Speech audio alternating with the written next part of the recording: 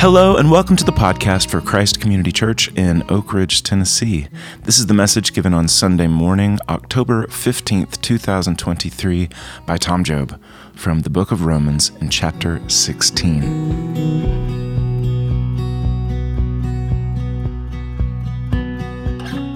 I wanted to read to you guys so this comes out of the letter that the Apostle Paul wrote to. There was like this really, really growing community of Christians who, in the city of Rome, the most important city in the world, and nobody really knew where they came from or how they got organized. And like when Paul wrote to the Philippians, it was people he led to Jesus, and he formed them into a community, and then he left them and wrote them letters. But this was just like this big community of Christians in the most important city in the world, and nobody knew how they got there. Some people believed that it was people from Rome, Italians, and others who had been in Jerusalem on the day, what they called the Feast of Pentecost, when the Apostle Peter, for the very first time, a month and a half after Jesus rose from the dead, explained why Jesus died in that horrible way and that he was risen from the dead and what it meant for us and what it could do for you. And so, and then they opened their heart to Jesus and took it back home and spread it everywhere. So it's just like a super, super important letter, because Paul is basically in the letter saying, I know you guys know everything and all that,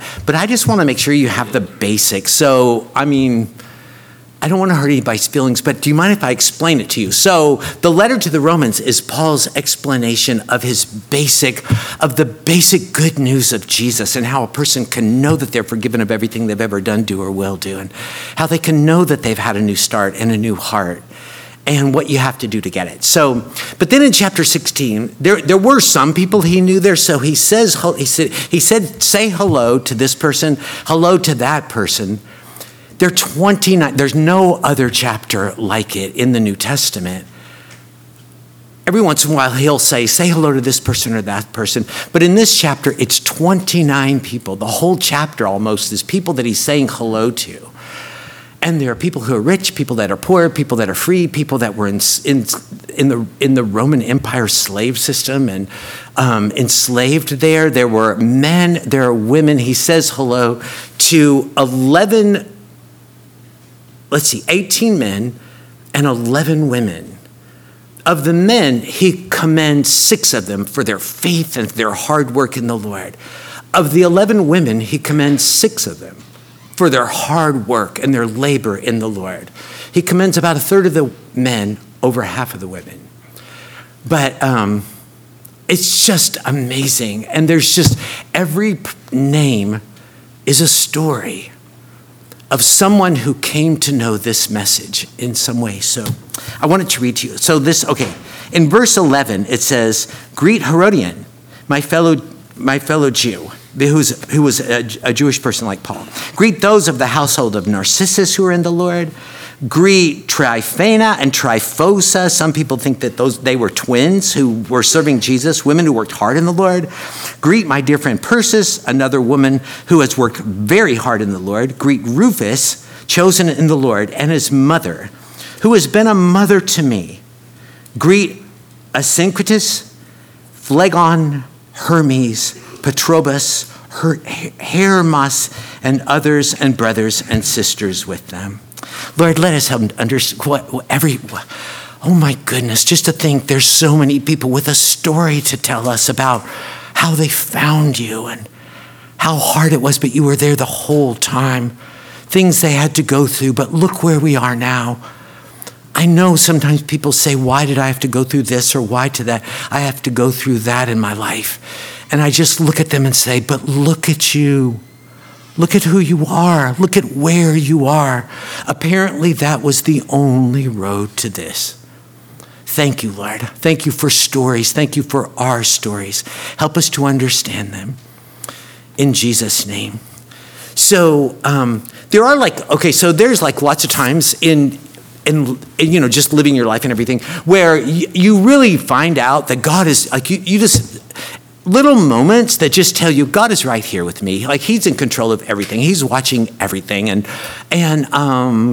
it's just kind of obvious today. Like there was I was reading a book by this woman named Helen Vaughn, and she writes awesome books. But she had a friend named Melanie, and she was talking about they had taken a bunch of college kids, and they were rock climbing, which she had never done and didn't know if she really liked it. But they had to go up like this 40 feet up this rock mountain. And so she was going up it, and they were all, what do they call it, where they put ropes around you so you don't fall and, whatever. So she was all roped in, and she got to the top, finally got to the top. She didn't know if she would make it, but she got to the top. But she slipped a little bit and grabbed the rope, and then it snapped her in the eye, and it knocked her contact out. And this was back in the day when, like, you had a pair of contacts, and that was it. And she was like, oh my goodness, we're going to be here all week, and I can't find my contact. What am I going to do? I'm going to be half blind all weekend. And she tried to feel around for it and couldn't. And she said, Lord Jesus, I need you to help me find my contact. I don't know what I'm going to do. And so she made her way up with the hope that maybe it was up in her eyelid or something like that. But she made it to the top and sat down, and they looked and they couldn't find it. It wasn't on her clothes. It wasn't on her face. It wasn't anything like that. So she was just like, and then she thought of a verse that says, the eyes of the Lord go to and fro. And she said, God, you know where it is on this mountain. I'm never going to find a contact on this rock face of this mountain. But if you could do something. Anyway, she sat up there for about 30 minutes, and all of a sudden there was a college girl that was down at the bottom of this thing and getting ready to go up. And she just yelled out, has anybody lost a contact? And she said, yes, I lost my contact. And she said, weirdest thing, there's a line of ants coming down this rock thing, and one of them is carrying a contact lens. And so she said, well, that's mine. She got it back. And she told her dad about it. He drew her a cartoon, and it was the cartoon of this ant carrying this contact. And the ant is kind of thinking in his mind, Lord, I don't know why you want me to carry this thing. It's super heavy, and you can't eat it. But whatever you say, that's what I'll do. But a lot of times when people come to know Jesus, they'll have a story. The story has various moving parts to it. And you look back on your life, and you especially look back on that time of your life when you came to know Jesus, and you can see that God was moving people and pieces on a chessboard, and places and things were all coming together in a way that you couldn't imagine, so that I could come to know Jesus, so that you could come to know Jesus. There was a woman who was talking about her dad, and her name was Melanie, and her dad was named Larry. And when he got to be older, he just loved Jesus the older he got. And he loved to go on mission trips, and especially he loved to go to Guyana, which is on the northern coast of South Africa, right beside Venezuela. And he loved to go there, and then he got cancer, and the cancer was kind of everywhere, and he lost a leg to cancer, and it had gone to his lungs, and they had to take out one of his lungs, so he had one leg and one lung, and he had an oxygen tank, and he walked with crutches and an oxygen tank strapped to his back. And he told his kids, God is telling me to go to Guyana. And they said, no, Dad. They said, no, you can't. You're too sick. You're too old. I'm not really asking you. God's telling me to go, and I'm going. And he did. He went to Guyana on crutches with an oxygen tank on his back with all these people from his church. But anyway, and they were amazed that he went and amazed at what happened. And he came back, and it had taken a lot out of him. And in about 2 or 3 weeks, he came home and died. Just a happy old man who had done the will of Jesus. And that was it. But she had a friend that moved to a city in Arkansas, and her friend had come back. They were really close, and had come back and to visit, and they were talking, and she said, the weirdest thing happened to me, and we go to this church, and we were having kind of a women's thing, and everybody was kind of talking about who they were and where they were from, and there was a woman, and I could tell she was a Latino woman. You could tell by her accent. But everybody was introducing themselves, and she said that she had grown up in Guyana, and her parents had been Christians for a long time, but she never cared about it until one day these missionaries came, and there was an old man, and he had one leg and an oxygen tank, and he came to talk to us about Jesus. And I thought, if you would go that far like that, this must be an important message. And I listened to it. And I accepted Jesus. So there's just stories that God is moving, like all of these people. In Acts chapter 16, they all have a story that they're going to tell us one day. And none of their stories are going to start out, I grew up in a Christian home. I went to Sunday school in VBS. There's none of that. It was too soon for that. Everybody was just accepting Jesus from nothing. And God was moving all the pieces and all the people. Do you know what I mean? And they look back on their life and say, it's amazing that I was here at this place, at this time, when this person was talking about this thing. I never would have gone to heaven if those things hadn't been true. So I've got a friend.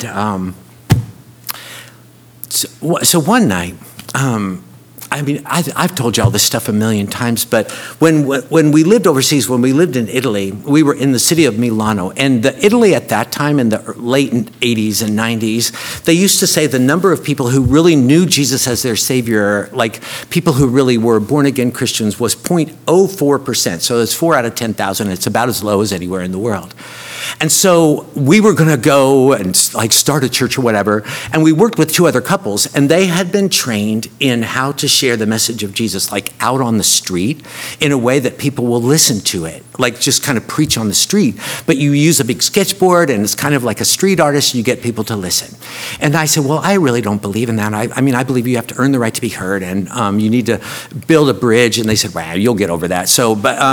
But anyway, I thought, so what they would do is we would get the sketchboard and we would set it up in different places in the city, and you start to draw on it, and maybe you get 3, 4, 5, 7 people kind of standing around, and then you turn at a certain point and you start to tell them a few jokes and then give them basically what many people know as a Young Life talk, a story about Jesus and something that he did, but then you would get to the middle of it and you would say, and that's why your life is completely screwed up, because we were made to know and love God, but we're separated from him. That's why Jesus came. Jesus was Almighty God who became a human being to live a perfect life. We've never followed that example, but he came primarily to pay when he died in that horrible way. And he rose from the dead, and he offers to whoever wants it a complete forgiveness of everything you've ever done, do, or will do.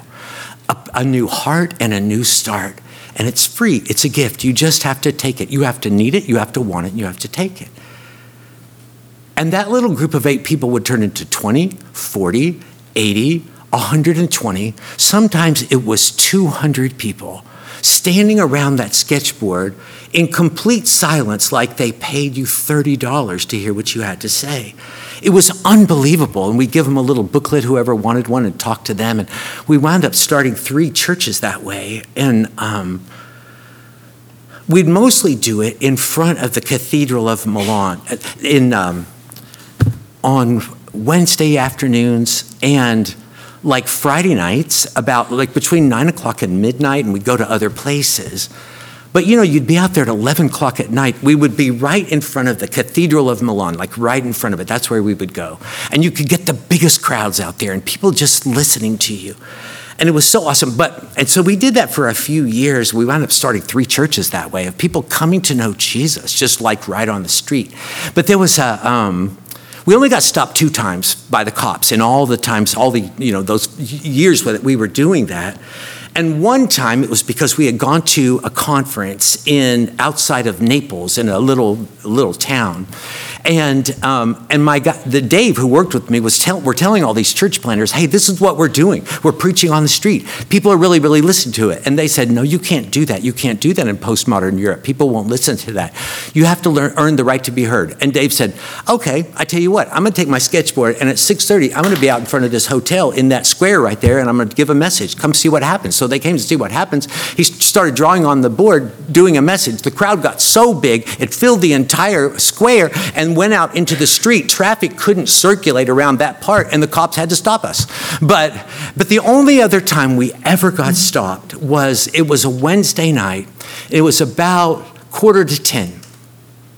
And we were in the front of the Cathedral of Milan. We had a really, really good crowd, and Dave was giving the message, telling people about a love that you don't have to earn, just it's completely and totally unconditional. And someone who loves you just as you are, and who died and rose again to give you a new life.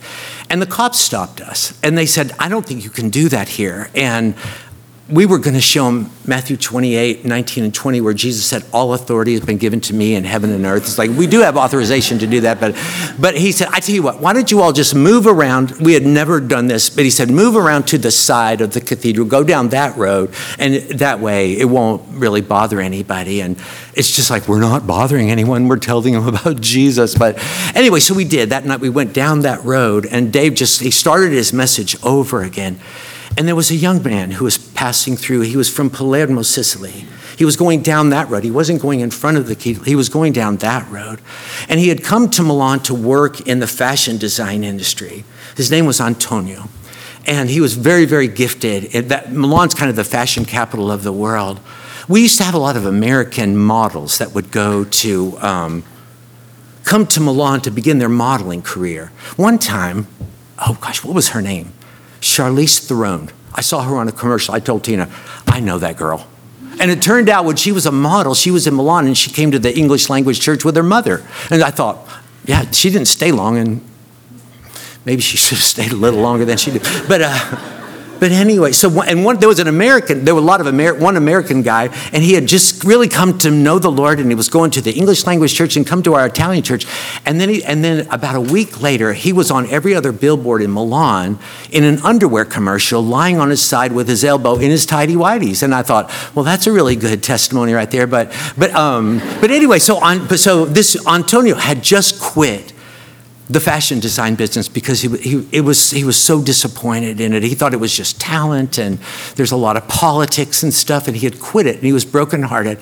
And he was walking down that street about 9:45, saw a group of people, stopped and listened to a love of someone who loves you and doesn't want anything but to love you and give you a new heart and a new start. And he accepted Jesus Christ that night. And he started coming to our Bible study. The first night he came, he went around, asked everybody their zodiac sign. Anyway, he started to grow and grow and grow and grow and grow. He's led more people to Jesus than almost anybody I know. And he spent 4 years in Bible school in Jerusalem. He reads Greek and reads and speaks Hebrew. And he started an international business of his own, but all he's done is lead people to Jesus. And if we hadn't been moved by the cops, there are a lot of people who wouldn't be going to heaven today. And so he has cancer. And I want you all to be a part of this story. He's starting his treatments tomorrow. I'm going to call him. Okay, I'm going to call him. And so this is what I want you to say. When I give you the signal, say, Ciao Antonio, as loud as you can. Okay, that's how you say it. Ciao Antonio. Let's practice that. Ciao Antonio. Louder. Ciao Antonio. Okay, the next one goes, Ti vogliamo bene. Ti vogliamo bene. This is going to be so awesome. Okay, are you ready?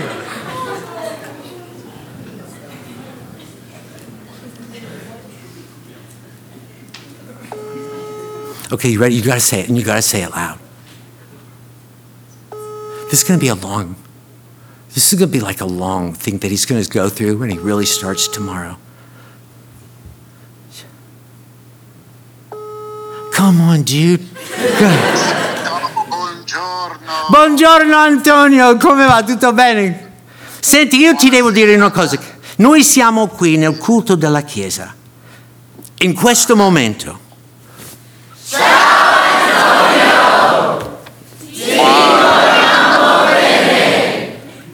Ciao! L'hai sentito? Senti, noi vogliamo pregare per te, va bene? Preghiamo per te. Okay. Lord God, we do thank you for my brother. We thank you for Antonio. We thank you for how you've used him. Give him courage and strength as he begins this journey. Fill him with faith and with peace. Signore, ti preghiamo per il nostro fratello Antonio, che lui possa sentire la pace di Gesù in ogni secondo, che il medico sia saggio, che sappia che cosa fare, però soprattutto che abbia sempre pace in ogni momento, che lo usi a condurre delle persone a Gesù, anche all'ospedale, nel nome di Gesù. Amen. Amen. That was awesome. Ok, ciao, ci sentiamo domani. Scusa, Yeah, mi sentono tutta la chiesa, mi sente? Sì.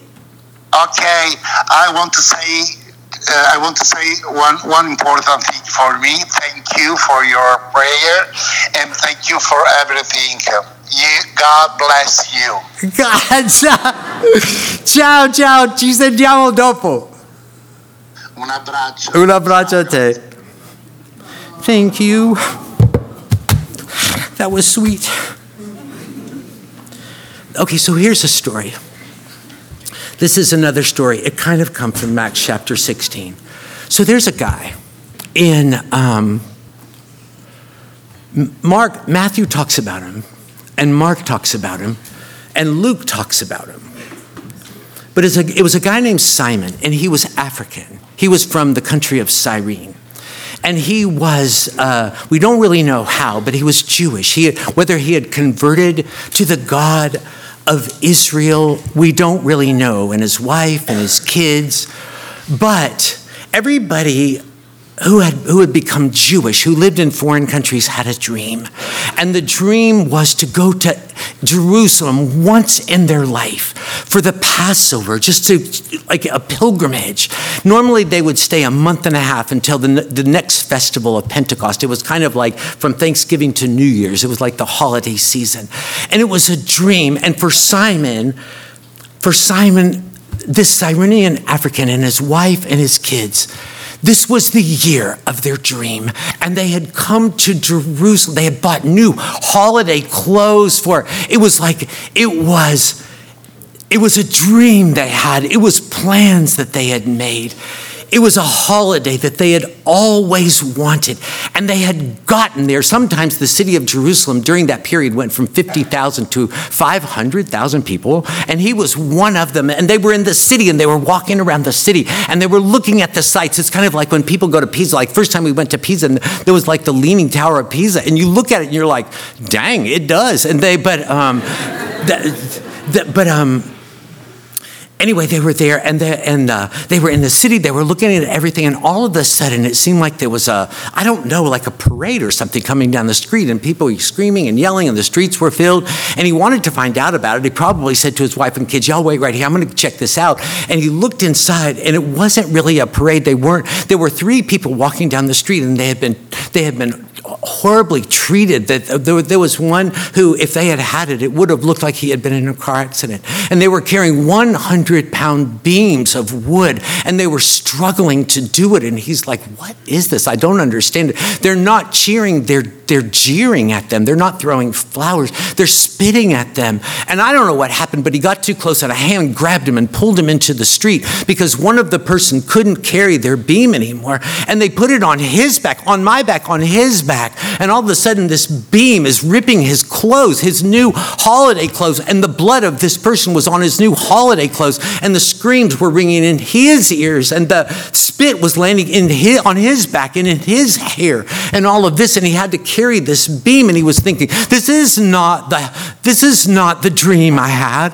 These are not the plans we made. This is not the holiday I wanted. I'm not having the holiday I wanted. But they made him do it, and he had to carry it. We don't know if it was 400 yards. It could have been a kilometer. Some scholars think that where he had to carry it was up to 2 kilometers away, which is about a mile and a half. And he's like, why are we carrying construction materials so close to the Sabbath, so close to the Passover day? And when they got to the place where they were going to go, he saw that there was a post on the ground. They were carrying the beams. There were nails. There were hammers. And it's like, why are they forcing these people to do construction work? And then they did something that he hadn't even imagined would happen. They took the human beings and they stripped them naked and they threw them on the wood and they nailed the human beings to the wood. And he's like, I didn't want to see this. I can't unsee this. This is not the dream I had. These are not the plans we made. This is not the holiday I wanted. I didn't want to see this.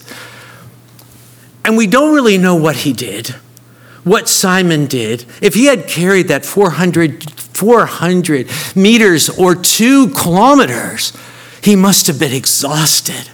And we don't know whether he just stayed there on the ground so tired, and whether he listened to when they nailed the human beings to the wood and hoisted those posts into the ground. And two of the people were screaming and they were cursing, and one of them wasn't.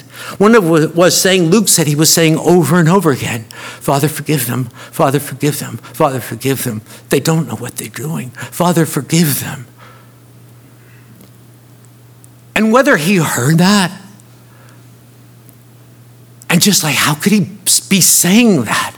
And other people were walking by and saying, he saved other people, but he's not saving himself. He saved other people. Above his head, he read where it said, the King of the Jews. It didn't say he said he was the King of the Jews. He claimed to be it said the King of the Jews. The Roman governor had insisted that it say, this is the King of the Jews. Is this and then one of the other people that was nailed beside him, he had like a moment of like illumination where all of a sudden he stopped cussing and he listened. It's like, this is the King of the Jews. He saved other people. He's offering forgiveness to others. Could he be offering it to me? And a dying man turned to a dying man and said, would you save me? And Jesus said, you'll be with me in heaven today. We don't know what Simon did. We don't know what this African Cyrenian did. But it could be that he was sitting there saying, I'd like that. Could you save me? We just don't know. What we do know is that normally when people came to Jerusalem for the Passover, they would stay for a month and a half till Pentecost. And so I'm sure Simon and his wife and his kids, they tried to forget this traumatic thing that he had experienced anyway and get over the PTSD of all of it and try to have a holiday. And one morning, it was on the Feast of Pentecost in the city, they heard something like a wind blowing. It wasn't blowing, it was whistling. It was calling them. It was calling them to a place where people were so happy. He had never seen people as happy as this. And there were thousands and thousands and thousands of people there. And Peter, one of the followers of Jesus, was standing up and saying, I want to explain to you what you all know happened. Some of you saw it. That Jesus was Almighty God who became a human being. And he was tortured in that horrible way and died in that horrible way by horrible hands, but it was a plan. It was a plan. It was the eternal plan of his Father that he would be sent to pay for all of the mess that we've made and all of the wrong that we've done. And he paid for all of it. And he rose from the dead. And there are people here who saw him. There's over 500 people here who saw him risen from the dead. You could ask them. A lot of them are standing. You can ask them that they saw Jesus risen from the dead. And he rose from the dead to offer you a new start and a new heart, a complete forgiveness of everything you've ever done, do, or will do. And it's a gift. All you have to do is say, I need this. I want it. I'll take it. Was Simon in that crowd with his family? We don't know. We don't know. We do know from Acts chapter 2 that there were people there from Mesopotamia, from Cappadocia, from Pontus and Pamphylia and Greece and Italy and Rome and Africa, from Egypt and Libya, and it specifically says Cyrene. Was my guy there? Was Simon there? Did he get a new life? Did he get a new heart? Did he get a new start? We don't really know. He had gone through a horrible experience. But could that have been just the first step on the way to a whole new life? We don't know. We do know that all of those people who opened their heart to Jesus that day, this became their family. And they never really intended to go home. They were just going to stay here with their people now and love Jesus together and serve Jesus together. But they got to be so many of them that they became a threat to people in authority, and there was a persecution. And they were all driven out of the city of Jerusalem. And it says in Acts chapter 11 that as they were driven out, everywhere they would scatter, they would talk to people about Jesus and what they had found and the new heart and the new start they had found in Jesus and how you could have it too. But they only talked to Jewish people because Jesus was their promised Messiah. It never occurred to anyone to talk to anyone who wasn't Jewish about Jesus, who died and rose from the dead, except in Acts chapter 11, the first people who ever talked to non-Jewish people about Jesus were followers of Jesus from Cyprus and from the country of Cyrene. Was it my guy? Was Simon just couldn't stop talking about him? Anyway, they all kind of gravitated towards Antioch up in Syria. And that was the beginning of the second, after Jerusalem, the second community of followers of Jesus living in one city together. And it began to grow. And they all knew, even though they had come from different spaces and different places, they were all just one family. It says in Acts chapter 11, people weren't really called Mesopotamians from the kingdom of Mesopotamia. They weren't called Ethiopians from the kingdom of Ethiopia or Italians from the kingdom of Italy or Cyrenians from the kingdom of Cyrene. It says they were first called Christians in Antioch. They came from a lot of places, but they lived in the kingdom of Jesus. And it says in Acts chapter 13, that community began to grow. And it started to get leaders who had come from everywhere to lead that community. One of them had lived in Turkey. He'd grown up in Jerusalem, but he was born in Turkey. His Jewish name was Saul. His Roman name was Paul. And another one was a guy from Cyprus, and his name was Barnabas. And there was another guy named Manaen, who some people believe was a foster brother to Herod, who killed John the Baptist. But he had come to know Jesus. And two of the other leaders, one was a guy named Lucius, who was, it specifically says, he was Cyrenian. And another was a guy named Simon. And it specifically says he was black. He was an African. Is that my guy? I don't know. We don't know. I hope so. It could be.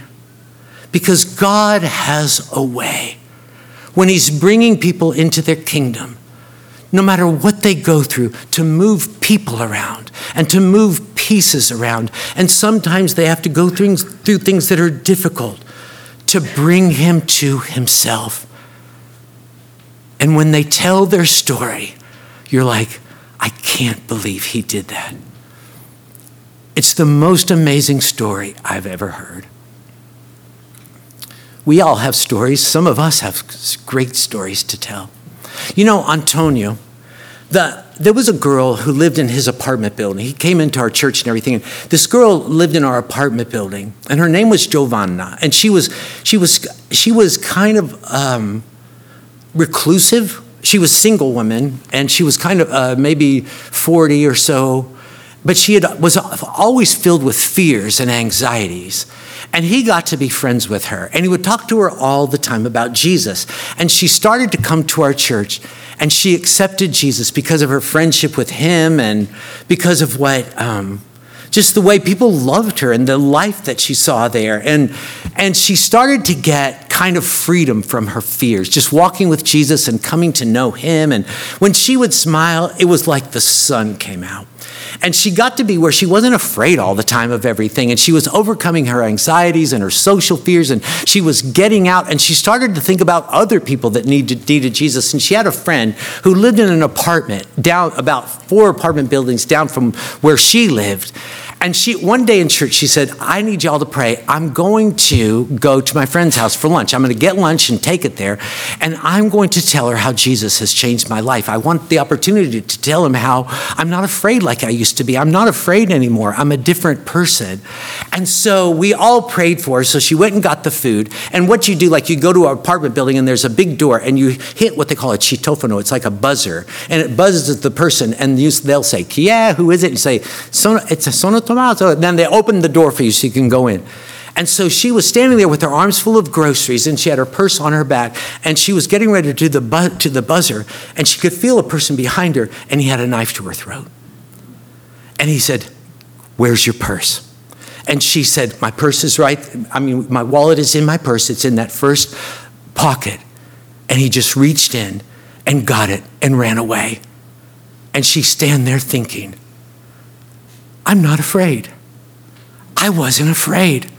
I was just robbed by a guy with a knife. And because of Jesus, I'm not afraid. I was asking for an opportunity to share with her how I'm not afraid. And she buzzed and she went up and she said, I just got robbed with a knife. I'm not afraid. Jesus has changed my life. It's just amazing the way he moves people and places to get people into his kingdom. So we don't really know what happened to Simon. But in the Gospel of Mark, when it talks about Simon who carried the wood, the beam that Jesus could no longer carry, the Gospel of Mark was written to that same community in Rome, that big community of people who had come to know Jesus and wherever, and so that they could have a gospel of their own. And when Mark tells the story about Simon, who carried the cross of Jesus, in verse 21 of chapter 15, he adds a detail that none of the other ones do. It said, Simon of Cyrene, who is the father of Alexander and Rufus. And it's like, who cares? Who cares what his kids' names are? Unless they knew them. Unless the people in Rome, unless this community in Rome knew them. In the late 1950s, they found a Cyrenian Christian grave in a Cyrenian African Christian cemetery on the hills of Jerusalem in the Kidron Valley. And it said, Alexander, son of Simon. When Paul wrote his letter to those same people in Rome, in chapter 16, he's saying, say hello to people, the same one that had the gospel about Simon the Cyrenian, the son of the father of Rufus. In verse 13 of chapter 16, Paul says, say hello to Rufus and also to his mother, because she has been a mother to me. Wow. Could it be Simon's wife? Maybe he was in heaven by then. And Simon's wife came to know Jesus. She was a mother to Paul. Simon's son was a brother to him. Lord God, thank you. All of us probably have people on our heart that we hope come to know Jesus someday. You are the one who moves people in pieces, puts them in places. Make it happen for them as well. Thank you for everything that happened to us. Thank you for every heartbreak. Thank you for every painful thing. Thank you for every person that you brought into our life. So that we look back and we think, how was that possible that happened in that way? So that